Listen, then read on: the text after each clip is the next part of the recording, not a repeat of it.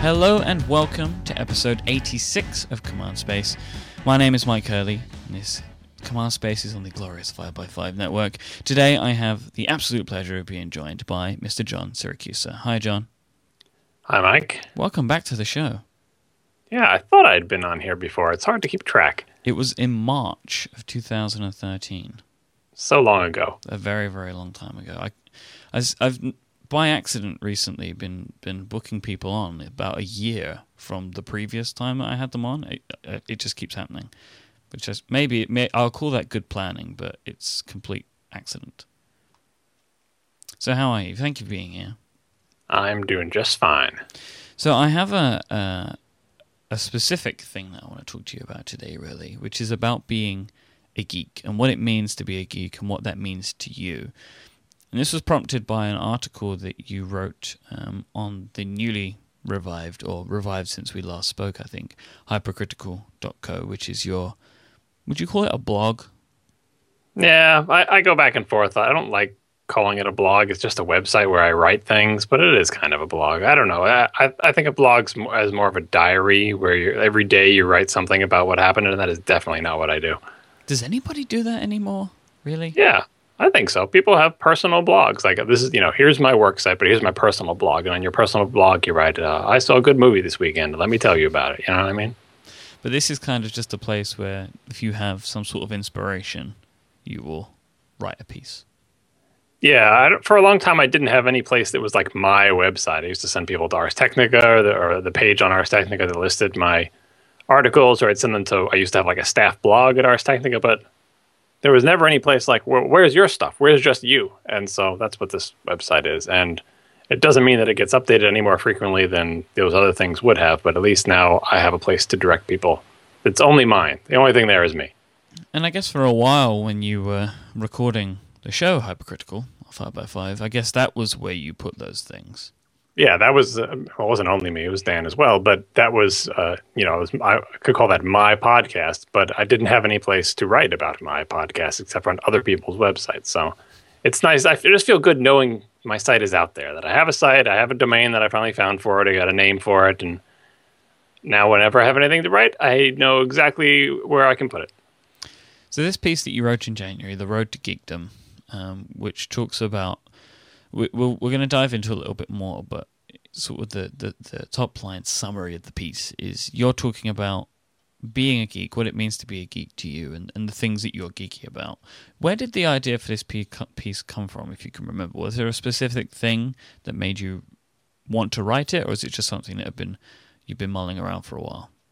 I've got a text file somewhere in my Dropbox called like ideas or something, and whenever I have an idea for something I might want to write, I throw in a line or two in there, or sometimes like a little one paragraph outline, and I think this one was maybe like 1 or 2 words worth of stuff. And I don't know how long things sit in that idea file for a long time. Sometimes they never make it to be written about it. Sometimes they go from the idea file in the morning to being written about at night. But this one had been in there for a while. And I think it was kind of the culmination of a whole bunch of things. There was a bunch of flare-ups on the web back towards the end of Hypercritical about the fake geek girls and girls in gaming culture. And I did a Hypercritical episode on that topic. And at that point, it felt like a long time in coming. I was like, this had been sort of milling around on the web, and I finally got a chance to talk about it. But it didn't go away, and then there were newer things like the feminist frequency thing with Anita Sarkeesian. I get her last name wrong all the time.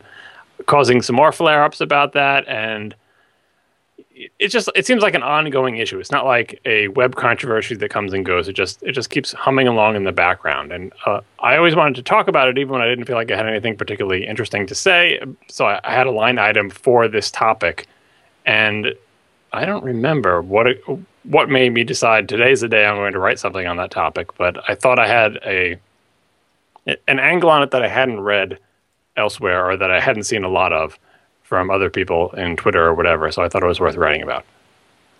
So let's talk about what it means to be a geek. How do you define a geek?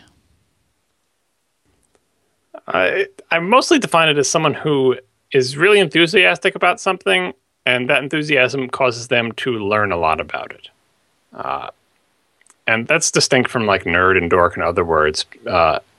And I think geek is probably the most general and the most benign because there aren't really negative connotations. The only negative connotations you can say is that someone you're too enthusiastic about this topic. It's embarrassing how enthusiastic you are about whatever it is.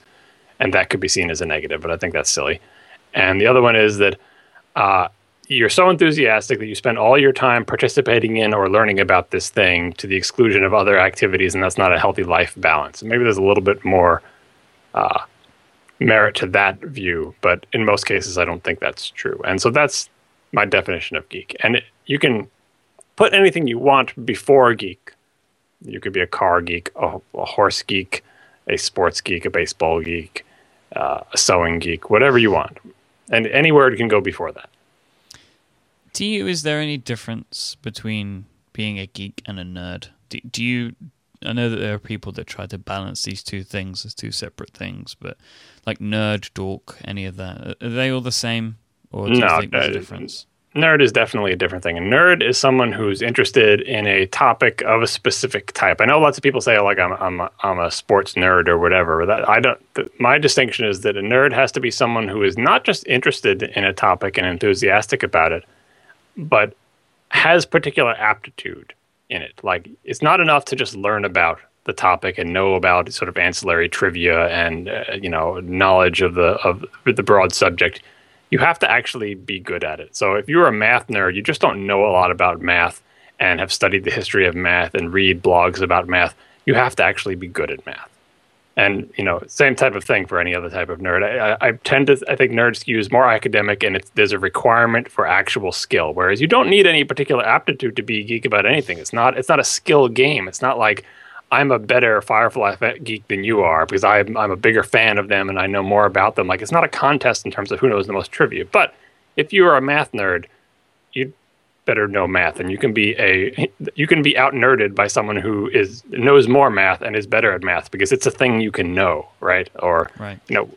I guess it's a little bit of crossover in things like history. Like, if you're a history geek and you know a lot about history, you're also probably a history nerd because knowing history is basically what there is to history and understanding history. Whereas other things that you could be nerdy about, there are actual skills involved. You may know all the rules of math and have knowledge of the history of math, but you may not have a great mind for mathematics.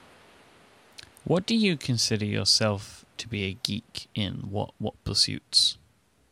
It was easier to be a geek when I was younger because it seemed like my brain could fit more things in at the same time, where I could be, firstly, I had more free time. I wrote about in the article some of the things that I used to be a geek about that I'm not anymore.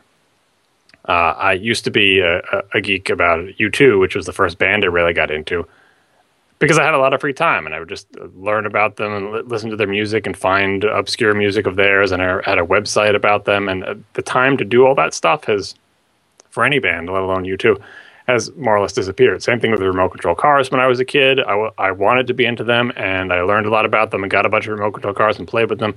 And I was an RC car geek for a while there, but that hobby has been totally cut out of my life. I haven't had time to touch one of those things for ages.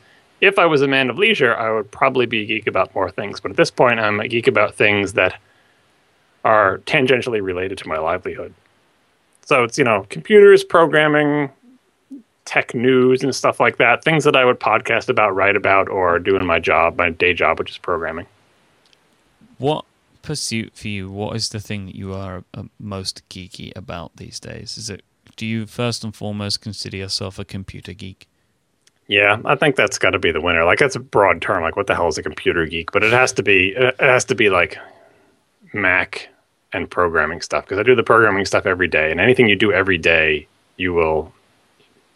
it keeps you current in your knowledge of, and you become better at it. So you become both a nerd at it and a geek.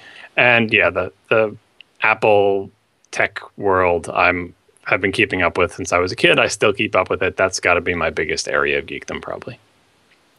I think maybe coming from the outside and looking at the types of things that you do and the passion that you show for certain subjects, like you have computers and sci-fi and fantasy, video games, cars, right? And for each of these things, you have something that you contribute creatively to. So you have the OS 10 reviews, you have the Incomparable, things like Hypercritical, where you would talk about video games at length in some episodes. some of the best episodes in my opinion. And you have Neutral for cars and stuff, or you had Neutral for when for to show your love of cars. How important is it for you personally to create something that plays to your interests? I think that's what geeks do. They want to, they call it geeking out about something. Like you want to talk to other people who are also into the same topic. So you go to conventions, you find people on the internet and areas of the internet that are also talking about the same things you're talking about. You want to share these things. Now, I happen to be in a uncommon position in many of these topics in that I get a chance to geek out about them sort of in public. So whereas other people might just talk to their friends about video games, I get the opportunity to talk about video games with friends, and then we record it and release it as a podcast. And with Neutral, same thing with cars. I've been talking with my friends about cars for years, but we did a podcast, 3 of us together, and just talked about cars and send it out to the public. So it's important for me, like it is for anyone else, to talk to other people about the topics that interest me, because you don't want to just be like sitting in your basement by yourself doing whatever your pursuit is. It's kind of lonely. I think it also makes it more fun to be able to talk about it in a forum that's public, because then you get more feedback from people who weren't technically part of the conversation, and you're kind of creating something that's out there for other people to enjoy on a sustained basis or whatever. So I think the most important thing is to share your enthusiasm for a topic with other people, and I think having the opportunity to do so in public and get that feedback from a wider audience is just icing. Do you think that you would create things like podcasts if your audience was 50 people? Does it make a difference to you that that you're one of the lucky few that have an audience? It does make a difference to me in that I want to have the biggest audience possible. I think I think that when there are people out there who I think would be interested in what I have to say who aren't hearing it, I feel like, well, you should listen to my podcast because you'd be really into it. Not so much that I would say that like everyone should listen to it, because I'm well aware that these topics are narrow enough that you're limiting your audience to some tiny fraction of a percentage of the world. But of that tiny fraction of percentage of the world, I want all of them to hear it. So I do have that drive sort of to get my message out to the most people possible. But on the other hand, like, how many people listen to Neutral? Probably not a lot. I'm perfectly content to just talk about it and record it and release it. And even if only a couple of people download it, I mean, in the grand scheme of things, everything I do is only experienced by a tiny, tiny, tiny fraction of the people in the world, even just within the tech world. Like, almost no one, basically to a first approximation, no one in the tech world even knows who I am. And that's because the tech world is so big, right? And the audience for people who might want to read about computers is so big. I know I am narrowcasting it at a tiny little audience, but the people who do like what I do, I kind of have that same feeling. I think that I didn't know anyone else was really into this topic. I'm into it, and this person is into it, and they're excited to find someone else who wants to talk about, file systems or the TiVo user interface or whatever it may be that is super important to us, but like almost no one else in the world cares about. So even though the audience is small, both in absolute terms and certainly in relative terms, I think they're very enthusiastic, because the smaller the audience, the more lucky the two sides feel to have found each other. You've mentioned in a few places in the past that your RSI, it is RSI that you suffer with, right? Yep. That prevents you from playing as many video games as you'd love, and you are a self-professed video game geek. How does it feel to have something fight against an impulse like this? Like, you want to play games, but you can't. How does that feel? It's kind of a bummer, but I mean, it forces you to branch out. Like, podcasting is the perfect opportunity for that, because, hey, I don't have to type. I can just talk, and it doesn't involve my wrists, and that's good. It makes me choose what I do with my time, with my hands better, I guess. Like, I pick and choose my games that I play very carefully, because I know I only have a certain number of hours that I can play these games, right? It's kind of a shame that my livelihood depends so much on typing, because that burns up a lot of my potential, keystrokes per day just doing that. And it means that I have to do a lot of my writing with speech recognition, which is not so bad, but it would be nicer if I didn't have to do these things. But it also lets you just say, the strange side effect is it lets me feel better, for example, about watching a TV show or watching a movie. because that's like you're doing something healthy and good by varying your activity. Now you're not typing, you're sitting on the couch, and that's good for you health wise in terms of letting your wrist rest. And that is true, but it's like most people don't get that I'm doing something good for myself by watching House of Cards 3 episodes in a row kind of perk, and I do. But in general, it's mostly a bummer. I would prefer to be typing more than I do. I would prefer to be playing more video games than I do, which is exactly what I did, which got me into the situation I'm in now. But in the grand scheme of things, it's probably for the best. I guess you could look sometimes at it being there can be a net positive in the idea that you're not playing bad games, most likely, because you're being very picky about the games that you do play. So maybe you tend to just get the best, which I guess is probably what we all would love, to have just to play the best games. Yeah, I have to wait, though, because I have to wait till everyone else plays them and tells me whether they're any good or not, and I have to be careful to avoid spoilers. And even then, like, even amongst these games that I consider, like, you know, worthy of my efforts, I just have this gigantic backlog of games that I know are good, that I know I'll enjoy. And it's both the time with my wrists and also just the time period, you know, like this, I have so much less free time, and I have to, you know, to spend it wisely, and video games end up getting pushed down because obviously work comes first, you know, and then you got your family time, and then all the things that don't involve your wrists, like maybe I'm going to watch one TV show and go to bed, and that's it for that day, right? So when are you going to play any video games?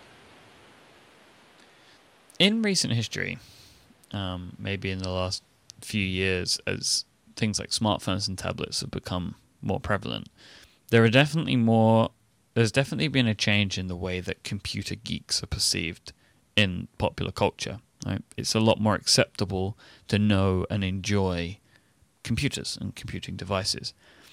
How does that feel for somebody who's gone through the whole, you know, when computers and being a computer geek was a strange thing, to now where it's kind of becoming a little bit more mainstream? How does it feel to have gone through and to take a look at that sort of process?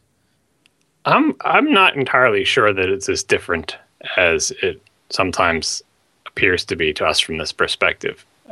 Computers are definitely more commonplace, but if I think about the reasons that you would be smeared with a computer geek label and it would be, you know, a put down, pretty much all those reasons still exist, I think. I mean, I guess I'll find out when my kids become teenagers or whatever, but I'm not sure it's as different as we think it is. And I'm not sure being a whatever geek, no matter what you put in front of the word geek, is as socially acceptable as we think it is. I know in the pop culture, it seems like it is more accepted, but in my experience, the sort of unbridled enthusiasm for a particular topic, no matter what it may be, is still basically uncool. Whether it's theater, band, skateboarding, computers, you know, it doesn't matter. Even sports, you end up being driven away from the general group and into sort of like these smaller groups of like the people who are really into swimming. No, I mean really into swimming. I mean wake up at 4:30 a.m. every day and go swimming. You end up hanging out with the swimming geeks, and you form off into this little group, and this little group is separate from everybody else, and it's not going to be, you know, as accepted as if you were just kind of like jack of all trades, not hyper into anything, because being really, really into anything is really not that cool. Yeah, I guess it being inherently overly interested in something will gravitate you towards smaller groups, right? And pull you away from the other people. Like the whole thing about being cool is you're not supposed to care too much about anything because you're cool, man. You know, but like it's, if you really, really care about something, you will start doing it to the exclusion of other things, and those other things are going to be the social activities that, you know, that would give you higher status among your peers who aren't super into swimming or whatever it may be. So that's why you end up with cliques and everything in school. And in particular for things like computers, the people who tend to be drawn to computers, I don't want to paint with too broad a brush, but like I think the attraction of being able to manipulate this virtual world is particularly great to people who have a more difficult time with the actual world, more difficult time with people, more difficult time with social situations, because the world of the computer is a controllable area outside of that where they can demonstrate mastery, and it behaves very differently, and it appeals to their analytical. The whole sort of, you know, on the sort of Asperger's syndrome spectrum or whatever it is of from not dealing well with people. I think there's a connection in particular between computer geekery and that type of thing. So although computers may be more accepted, all those traits that make you super into computers when you're young are not really socially accepted. They want you to be, cool and friendly and engage with people better and be well adjusted and all those things that computer geeks tend not to be. And it's not because they're into computers. They're into computers because of those things. And again, that's a generalization. It's not, strictly true. But in my experience, that was the case when I was a kid. And I think it's probably still the case now to some degree. Your computer geekdom started in 1984, right? With the Mac, with the first Mac, with the Macintosh. Well, I had a VIC-20 and what did I have before that? Not just, the rented VIC-20 and then the Mac. So that's interesting. Where did it start? Like, where did it really sort of jump in? Was it with the VIC-20 or was it with the Mac? Like, was the VIC-20 just an introduction, but it wasn't sort of where things began? Or, like, how do you look at that? I had to look at the timeline, but was the 2600 before the VIC-20? You're asking the wrong guy. Yeah, well, I was really into my friend's 2600 since I wasn't allowed to have one. So I was always into video games. Yeah, I always wanted that, and the VIC-20, similar type of thing. I was very interested in pushing buttons and making things appear on my television screen because, of course, like all little kids of that age, I was also very into television. So the fact that I could do something that would make pictures appear on the television was really exciting. But I was a little bit young to be able to do anything useful with the VIC-20. And the Atari, I was just super excited, A, because it was forbidden and I couldn't have it in my house, and B, I really love video games. The Mac got me at an age when I was finally able to sort of conceptualize the whole thing and say, this is the thing that I like, I want this, and that was, no turning back after that. Do you think that any other computer at this time would have propelled you down the route that you're at? Do you think it was specific to the Macintosh that that really sort of ignited this love? I would have sought it out, but assuming the Mac still existed, I would have found it. If my parents had bought me an IBM PC, I would have gotten some sort of PC magazine to read about it, and then I would have learned that this thing called the Mac exists, and I would have been drawn to it immediately. Because aesthetically and sort of culturally and philosophically, everything about the Mac, all of that. I'm a very aesthetic person, which you may not guess from hearing all my podcasts, but I really care about how things look and how things are arranged, and I have a very specific sense of things looking appropriate and not. And the Mac, I could tell from a very young age, I could feel the design in the way things were made. I could tell that it was different than these other things that if you looked at, that some other person looked at, well, that's got the same thing. The scroll bars, it's got windows, got icons, kind of the same thing. I'm like, no, not the same thing at all. Not even close. How can you not see the difference between this screen and that screen? It's like night and day to me. That was a continual frustration from my whole childhood. It's like that people who are interested in design and have an artistic bent can look at two things that to a regular person look exactly the same and see one of them as being just radically different and categorically different. That is garbage. Don't even show me that. And this is the way it should be. And it's so difficult to explain that to somebody who doesn't see it. And I definitely couldn't explain it as a kid, but I knew it when I saw it. It's kind of like the first time I saw Japanese animation. It's like, that is not Hanna-Barbera. That is very different.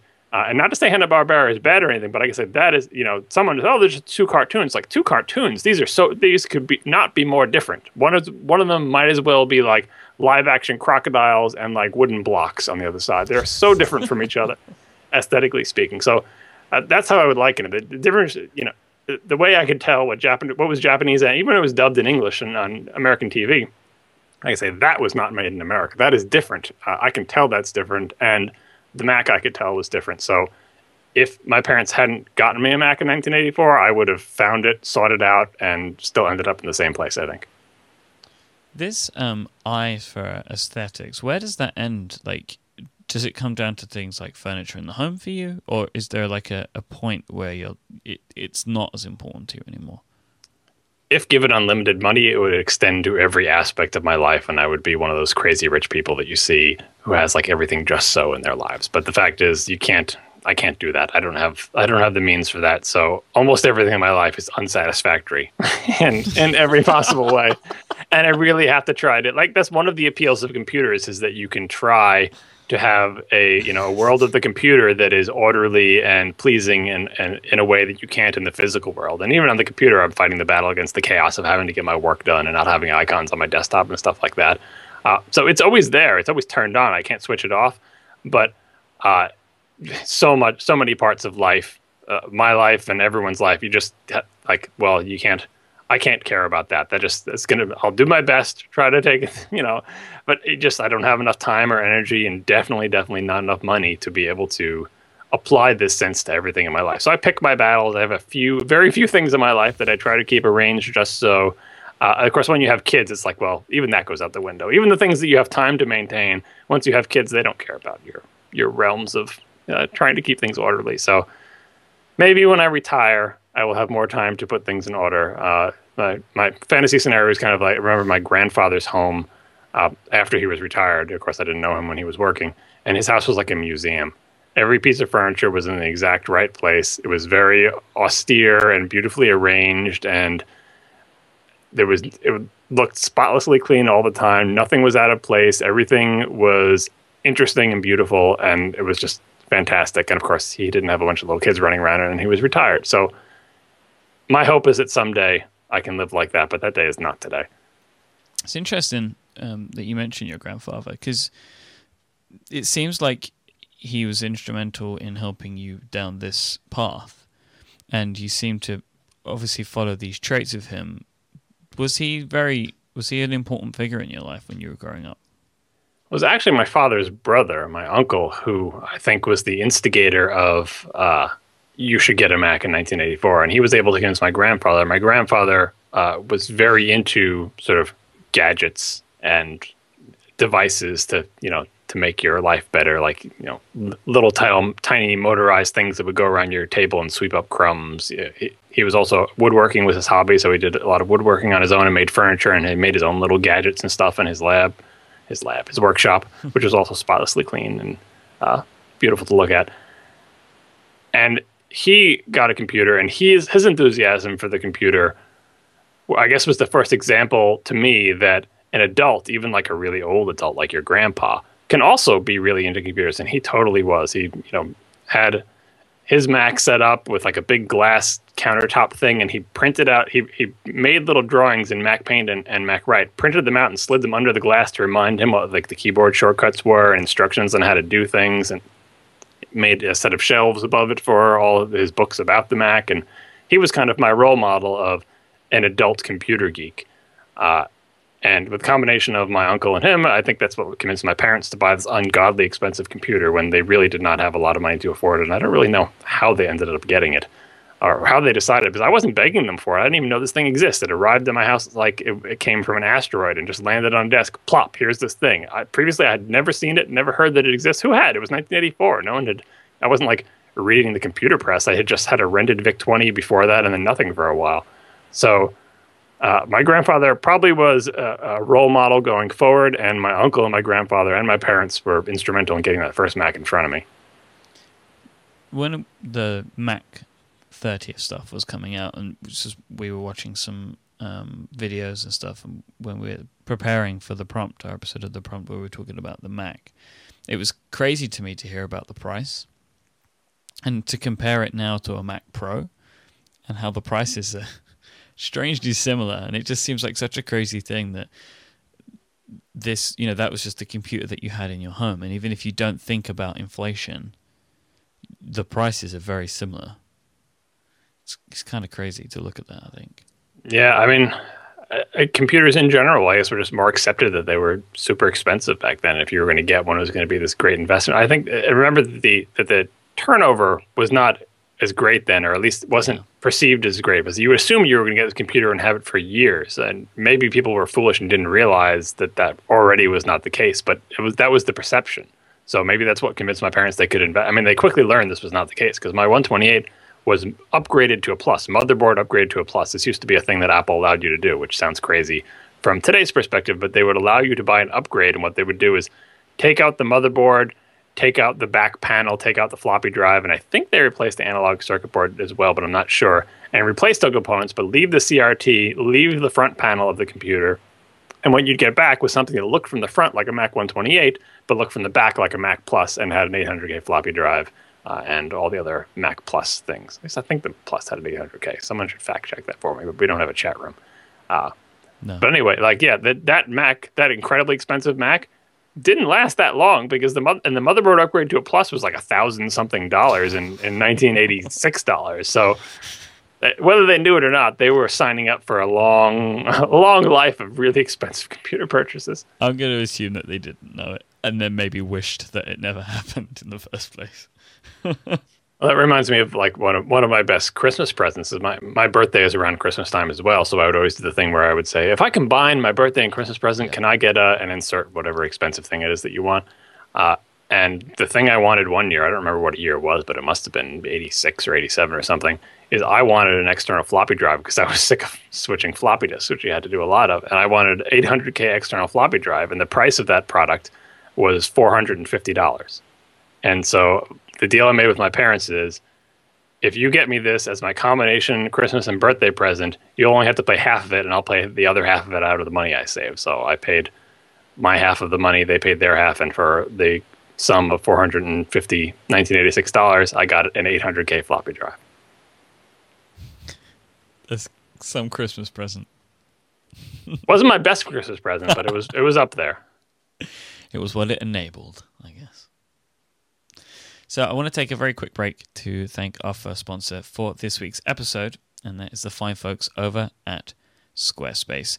They are the all-in-one platform that makes it fast and easy to create your own website. For a free trial and 10% off, go to squarespace.com and use the offer code TALLYHO2. Squarespace are constantly updating their platform with new features, new designs, and more support. They have absolutely fantastic, beautiful templates that you can get started with, and tons of other style options for you to adjust so you can easily create your own space on the internet. Everything is drag and drop with Squarespace, so it's easy to add content straight from your desktop, and you can even rearrange elements of content within a page and see this all updated live within the web browser. Squarespace makes sure that your site looks fantastic on any device because every website that they can give you, every one of their beautiful templates, has a unique mobile design too. You can easily connect social and web services like Twitter, Facebook, LinkedIn, Pinterest, Instagram, Google, and many more, so you can have content go in and you can pull content in from them to display on your site. Squarespace also has their e-commerce platform, Squarespace Commerce, so if you want to set up a shop and sell things, you can do that in just a few minutes. Squarespace is super easy to use, but if you need any help or just anything at all about the products or the services, they have over 70 dedicated employees in their customer care team based in New York City. They're available for live chat during the week and have super fast email support throughout the day and night. As I said earlier, you can try out Squarespace for free. There's no credit card needed to do this, and if you decide to purchase, it starts at just $8 a month and includes a domain name if you sign up for a year. Make sure that you get 10% off and support this show by using the offer code TALLYHO2. But there's one more thing I want to talk about today. Squarespace are currently looking to expand in their team, and they're looking to hire 30 engineers and designers by March 15th.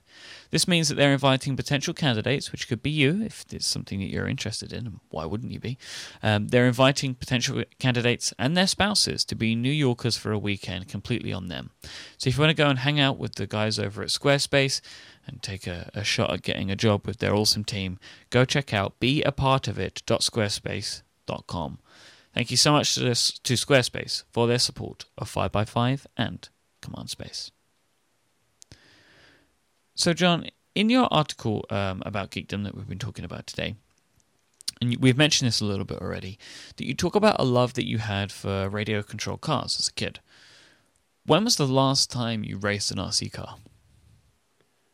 I wanted to get a kit for my son for Christmas this year, but I wasn't sure that he would be into the hobby, so I didn't want to spend a huge amount of money on a kit that he wasn't that into. Like, I didn't want to force the hobby on him. I just thought it would be fun to build one together. But then the only cars that I could find that you would like, that there were kits that were, I guess the curse is that I still know enough about RC cars that I didn't want to get a junky one. They just cost so much money. And I'm like, I'm not spending that much money for something that he might not even like. So I got him a pre-assembled one because it was so much cheaper, which skipped the step of assembling, which he may or may not have enjoyed, and went right to the step of driving around. And of course it's winter time, so we didn't get much of a chance to use it because there's snow on the ground. I don't want to use it out in the snow, but we did drive it around a little bit. And that was the last time I used one was, I think, Christmas, day after Christmas, or not the day after, actually, like a week after. Whenever it was, we were away on Christmas. Whenever we were back here and the weather was okay, we took the car outside and drove it around a bit. Did it take you back to your youth at all when you were racing with it? Yeah, a little bit. I remembered, it reminded me basically of crashing my car and breaking it and knowing how much money it would cost to fix it and doing that over and over and over again until I learned how to drive the thing. Is that part of the fun?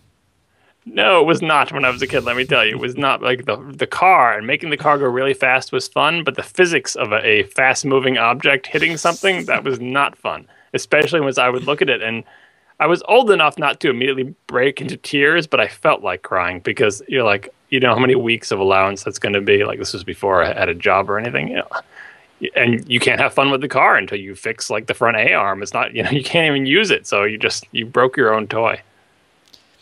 Your early loves of, your early geek passions, so RC cars and computers, they both have, and especially then, because you look at computers in the same way as you mentioned, like upgrading your motherboard and stuff, there's a sort of a level of getting involved in tinkering and making and tweaking the items which are part of the hobby.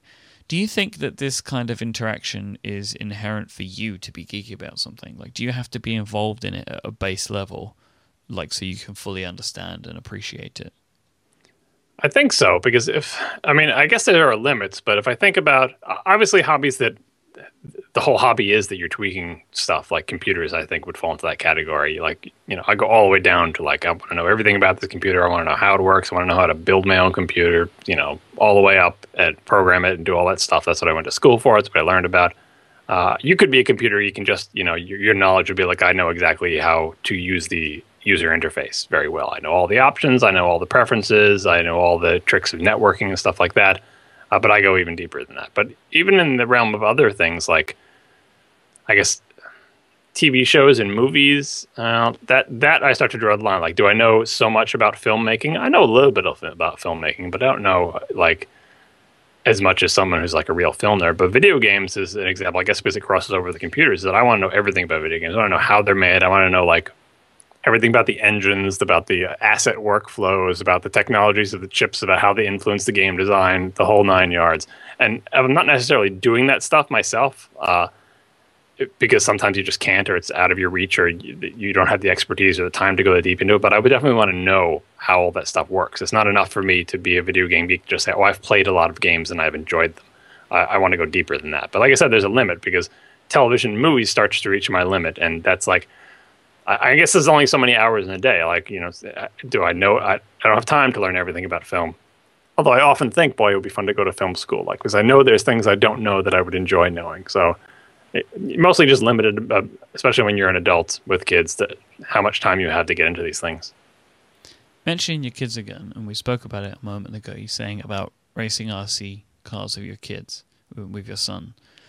How important is it for you, for your children, to be geeky with something? Not particularly important. And I don't think I ever thought it. Like, I didn't think when I was a kid, thinking, boy, when I had kids, I hope they're into the same things I am. I enjoy it when they are, but as a parent, even if you feel that now, if you don't have kids now and you're thinking, I really hope my kid is into whatever I'm into. I really hope he's a baseball fan and I'm into baseball. I really hope he likes, chess because I'm really into chess. I think everyone will be surprised at how quickly they stop caring about once they have kids. And it's like the stupid cliche, like, you just want your kids to be happy. Like, you just want them to be successful and happy. Whatever they are into is perfectly fine. Even if they're not into anything, like, just want them to be happy, and that's it. And, like, well-adjusted, healthy, and happy. And that just overwhelms everything. That said, I do enjoy it when my son is into things that I like, and I do offer up all the things that I liked as a kid to both of my children to see if they'll like them. Sometimes they do, sometimes they don't. But it's not like I don't feel bad if they don't like it, and I don't feel bad if they're not super into anything. If I happen to have like a laid-back kid who was not super into anything, as long as they were happy, healthy, and well-adjusted, I would be perfectly fine. But, genetics is what it is, and I don't think I ended up with any of those kids. Hey, everybody's built differently, right? They'll find their own things to be geeky about. So for me personally, I think that my the reason that I become geeky about certain things is because I have quite an obsessive, like personality. Like if I become interested in something, I kind of become consumed by it, and I want to learn more about it and experience more. So this is even with like a TV show. When I find a TV show that I love, I will, like many geeks, will binge on it and want to find out more about it, and then what other shows span off from it, or that sort of stuff. And I want to consume more and more. Do you find that you are this sort of you inclined this sort of way as well? That's part of why I put the RC car story in the Geekdom article, because I had a lot of friends who had remote control cars and had built them and used them. And I was kind of an outsider looking in on that, saying like, boy, all these guys are into remote control cars and they've had them for years and they know all this stuff about them that I don't know. I'm never going to be like them. I'm never going to be a remote control car geek, because they've just been doing it for years and I'm just looking on it all as they race their things around. And like you, when I decided to get into RC cars, the only way I knew how to get into anything was, all right, well, I'll get a car and like subscribe to the magazine that they all read. And the magazines would come to my house and I would read them. And I would read them from cover to cover. And I guess I just thought everybody who subscribed to this magazine, every time one came to the house, they read it from cover to cover and absorbed every single thing in it. They didn't. They don't. A lot of people don't do that. That is a unique trait of, as you said, someone who has a sort of obsessive leanings where, and I was young enough that I didn't even realize that this was unique. And in the article, I was saying, like, when I realized that after about a year of that, after a year of reading every single thing I could get my hands on about cars and building my own cars and breaking them and building them again and breaking them and reading, like just doing what I normally do, I had this vast trove of knowledge about remote control cars and still I didn't consider myself like to be a real remote control car geek because, my friends had done it earlier. But by that point, I knew more than most of them about these things. Like either they had gone out of the hobby or they were never all that into it. And that was just my default mode of like, okay, well, I'm going to learn about this thing now. And of course, I'm going to learn every single possible thing I can about it, just soaking in it, right? So I definitely have that personality. But you mentioned television shows and movies, and that is an area where I've sort of changed my thinking on this a little bit through experience. Because I used to be definitely, if I'm into, like, a great example is like the Star Wars. This was a traumatic experience. Like the Star Wars prequels, right? When a new Star Wars movie was coming out, I was on the internet and I read every scrap of information about the new Star Wars movies you could possibly find. I was all over that. I was, reading all the movie websites, reading all the Usenet groups, reading all the fake and real leaked scripts and everything, because this is before The Phantom Menace, right? Yeah. I was 100% into that, and then Phantom Menace was just such a crushing experience.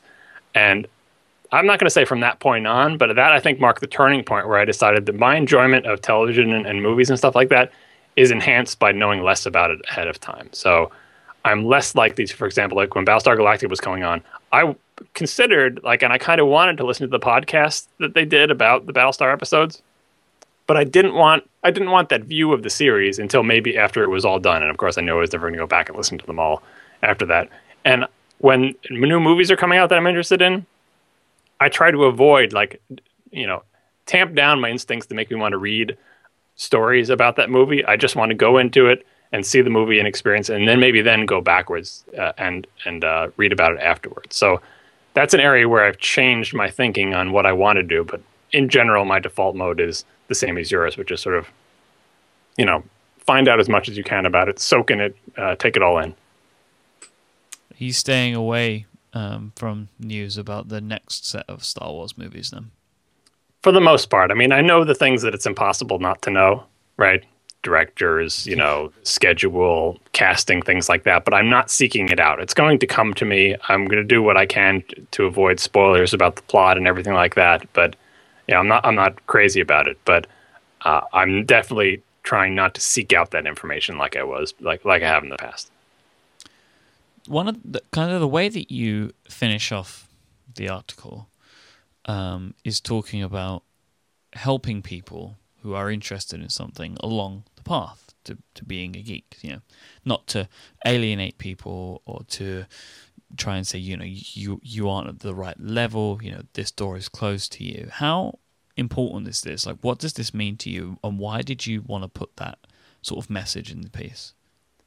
I think I should have been clearer on the point of this, because a lot of people read it and didn't come away with the point that I thought they were getting. And what my unique angle on this was that I saw a lot of you still see a lot of like exclusion of people because they don't meet some bar, some arbitrary bar, and therefore they're not allowed to be in the group that is enthusiastic about whatever this thing is. And like the remote control car thing, what I'm trying to express in this Road to Geekdom thing is the only thing preventing you from being a geek is just you learning about the thing. If you're enthusiastic about it and you want to learn a lot about it and you do learn about it, then you've done it. Like, that's the only criteria, the only real criteria for membership in this, sort of in this group of people. Like, it's not like an exclusive club where you have to be a certain type of person or whatever. You don't have to have been there from the beginning. Like, I wasn't there from the beginning or with the remote control cars, or you too, although I was with the Mac, and you'll hear a lot of people saying, well, I've been a Mac user since the beginning, so I'm a real Mac geek and you aren't. That's not what defines geekdom. It is like, it's simply just, enthusiasm and knowledge, and you can gain enthusiasm and knowledge. And the reason I put in that last part in particular, because I thought there would be a very big backlash about this, because it's like, well, it's all you need is enthusiasm and knowledge. Well, it's easy for you to say, but what if you don't have access to the knowledge? What if you don't have access to a computer? What if you live in a place without running water? How are you ever going to be a computer geek, right?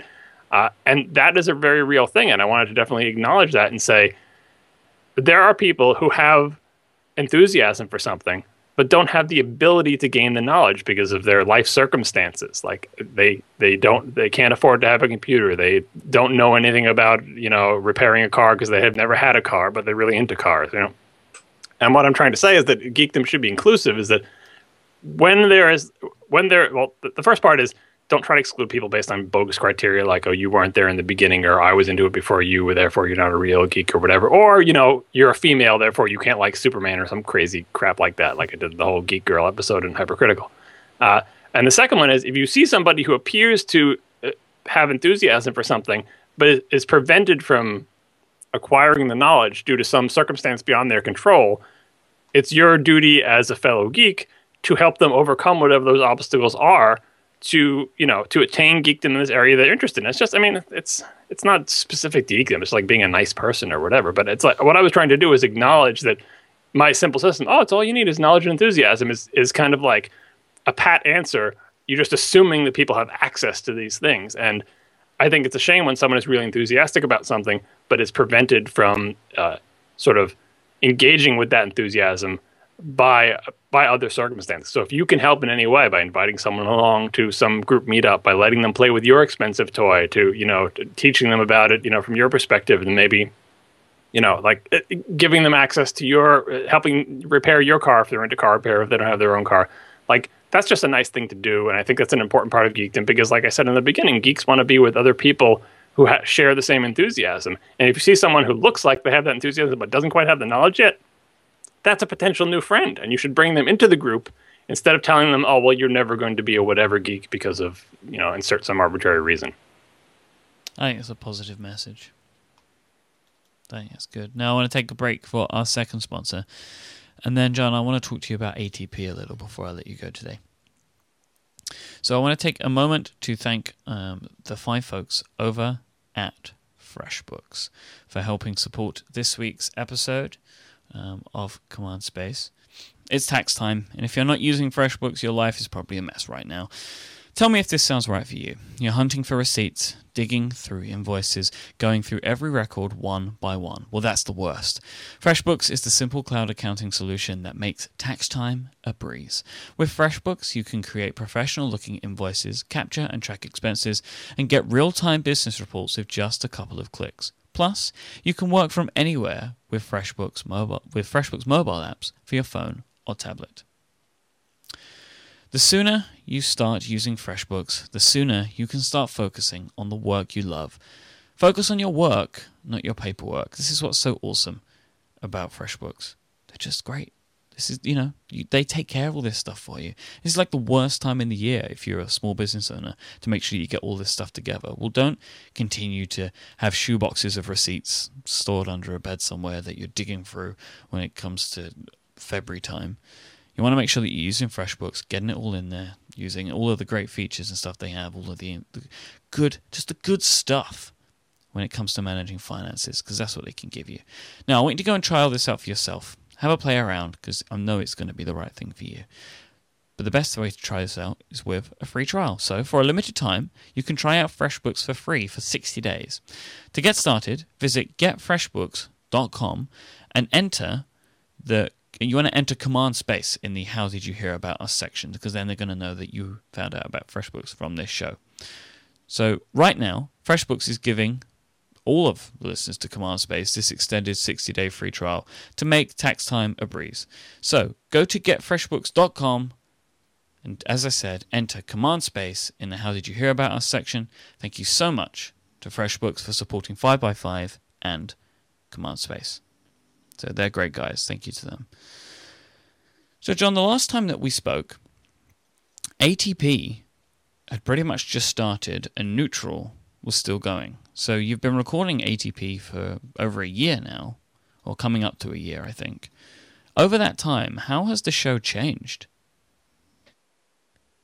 I don't know if it's changed that much. I think, as with any kind of show, accidental show that really didn't have any planning or forethought, if you ask me, like, what is the format of ATP, I don't even know. I think we're still figuring it out. I think it varies from show to show. Even, like, the topic, if you were to say, what do you talk about in ATP? I guess we talk about tech stuff, but it's all over the place, and there's car stuff that leaks in, and nowadays we talk about so much stuff that just gets cut out that only the live audience hears, because it's basically just the three of us talking about the things that we would normally talk about, and then we winnow it down to what would be appropriate for a podcast with tech in the title.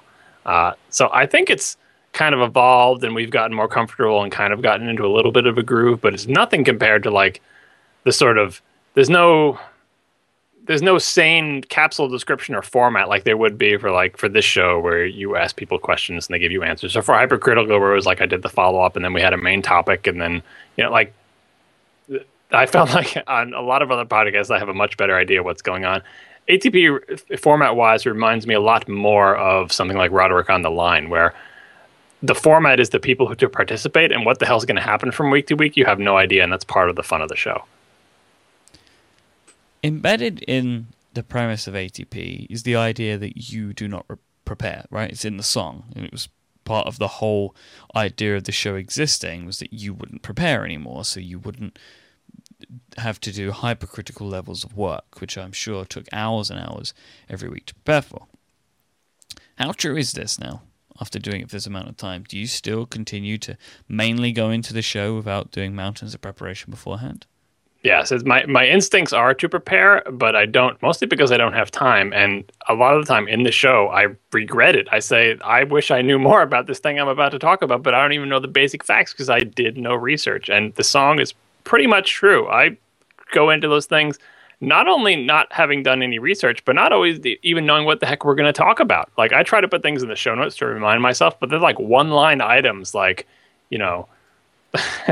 I should look at the notes and see them, but someone probably had a line item for Facebook buys WhatsApp. But I hadn't at that point even read any of the articles about Facebook buying it. I knew how much they bought it for because I saw the number on Twitter, but I didn't know anything about it. I had done like zero research. And I go in basically just with the knowledge that I was sort of ambiently acquired during the week by reading Twitter. And I do read the links that people send and listen to their feedback where they'll say, hey, you might be interested in this article. Although a lot of times I just Instapaper those and I don't even have a chance to read them. So I probably do more prep than the other two guys in terms of topics and what I'm going to talk about, but it's all just sort of one or two lines in a thing and a bunch of links that I throw in there during the week. It is nothing compared to the hours and hours and hours I would spend preparing for Hypercritical. And it makes me uncomfortable during the show because I don't know what the heck I'm going to say and I haven't done the research that I wish I had done.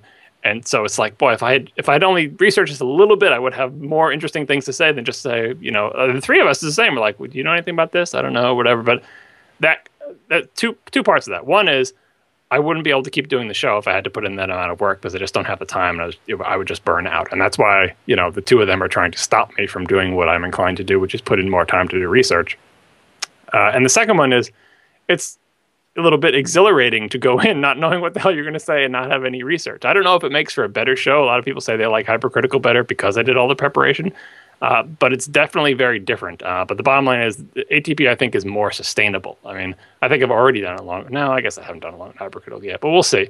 We'll see if we end up going ATP longer than hypercritical. But after the first year of it, I can tell you that it is taking a lot less out of me to do ATP. And I think it's a perfectly valid format for a show to not have to do hours and hours of research beforehand. I certainly didn't for this podcast, and I'm assuming you didn't either. Oh, I do hours. That's not a joke. This is easily the most preparation I do for any show is Command Space. Even for when you have me on? Yeah, every practically about 75% of the questions I've asked you were pre-written. Yeah, well, I assume you pre-write the questions, but it's not like you have to research who is this John Syracuse. So what do I know about him? Like, you know what I mean? Yeah, I mean, I guess I've been well. You could say I've been researching for this episode for a year, but I will for Command Space is the show that I do the most prep for, because I will read through articles and start writing out questions, and I have an outline and stuff like that. So each episode probably takes, I don't know, maybe an hour or two to prepare for. In that regard, that's what I would consider no preparation, though. If we're gonna consider an hour or two cumulatively during the week, I think I'm probably over an hour or two on ATP if you just count like the amount of time I spent editing that notes document. But that's what I like say going in with no prep. It's not fair to judge others' preparation by your preparation standards. I feel. But I didn't want to do it. Like in hypercritical, I didn't want to do that much preparation. Like especially in the beginning, I'm like, okay, I just need to write up my notes for the show, so I know what I'm going to talk about next week. And I would do it like the day before we recorded, right? And I would start like at 8 o'clock or 8:30 after the kids are in bed, and I would say, okay, I'm just going to write this outline in this text edit document, because I had like basically one text edit document per show. It was just like a little indented outline, and then I would do that, and then I would look up, and it's like 2 a.m. and I feel like I've got about half done. And the show is the next day. So then I started moving it back. Okay, can't do it the night before. I got to do it 2 days before, 3 days before, 4 days before. And then it just became this constant thing. And it accumulated a number of hours. It was just like every free second I had to be working on that file and building it up. And even when the show was about to come, I would have this gigantic document with a bazillion links in it and, be editing it and rearranging things and putting things in bold. And I would still feel like I'm not prepared. And then we would just record it. And then that would be done. And then we'd have to do next week's show. So that was a lot of work. Was doing that amount, looking at it in hindsight, was that amount of preparation, that amount of time, was it a bad thing or a good thing? I think it was a good thing, and I wish I had more time. But if I had more time, they would be even better. Maybe the shows would have been shorter if I had more time, because I could get my stuff together. A lot going into a lot of these shows, like even this thing here where we're talking about, I didn't know what we were going to talk about until you told me. But we're talking about this Geekdom article. It's so clear in my head what this article is about. And then when I try to express it on a podcast, I realize that I don't know the right way to say what I want to say. Like the exercise of writing is, you got all the time in the world. Sit there until you get the words right. And when I write something, I feel like I get it down on the page. The unfortunate thing about my writing I spend all this time for is I feel like I spent such a long time writing this, and I rearranged it and cut it and edited it and changed and revised, and I think I've got it. It's down there. But it's like, there's so much meaning and import in particular sentences that I put in, and that's not always clear to the reader. Like, I feel like if I get one precise sentence or one or two precise sentences that say what I mean, that should be sufficient, but it's not, because the reader isn't inside my head, and they just sort of skim over that sentence. It's like, oh, you missed the point of the whole thing. Like, I try not to do that thing where I repeat myself hundreds of times over and over again and put things in bold and be emphatic about them in my writing, because I feel like when you do your writing, you have the time to refine and get it right. And just like these are the exact 7 words I want to say, and these exactly express what I mean. And people just skim right over them just like they were any other words and don't realize like the entire meaning was in that sentence. And like, I actually picked those words specifically. They're not just there randomly. They don't kind of mean the vague, you read that word and you're like, oh, that's like a synonym for this other word. And I kind of get what he means. Like, no, I picked that specific word and this specific arrangement of sentence and this particular meaning there. And that I sometimes regret. It's a weakness of my writing that I'm not adequately conveying which parts are the important parts that people should follow. When I do a podcast, I have that idea in my head, and it just doesn't come out of my mouth. And the more preparation I can do, the better I can get like sort of the podcast equivalent of that writing, where I can have the exact words and then I can use inflection or tone or whatever to emphasize them to show that this is really what I mean. This is the important point. You should pay attention right here. So I think Hypercritical benefited from that preparation. I think it would have benefited even more from more preparation, but that wasn't my real job. It was just a thing I did after work. Do you find, or do you feel that each host of ATP has their own roles that they fulfill in the show?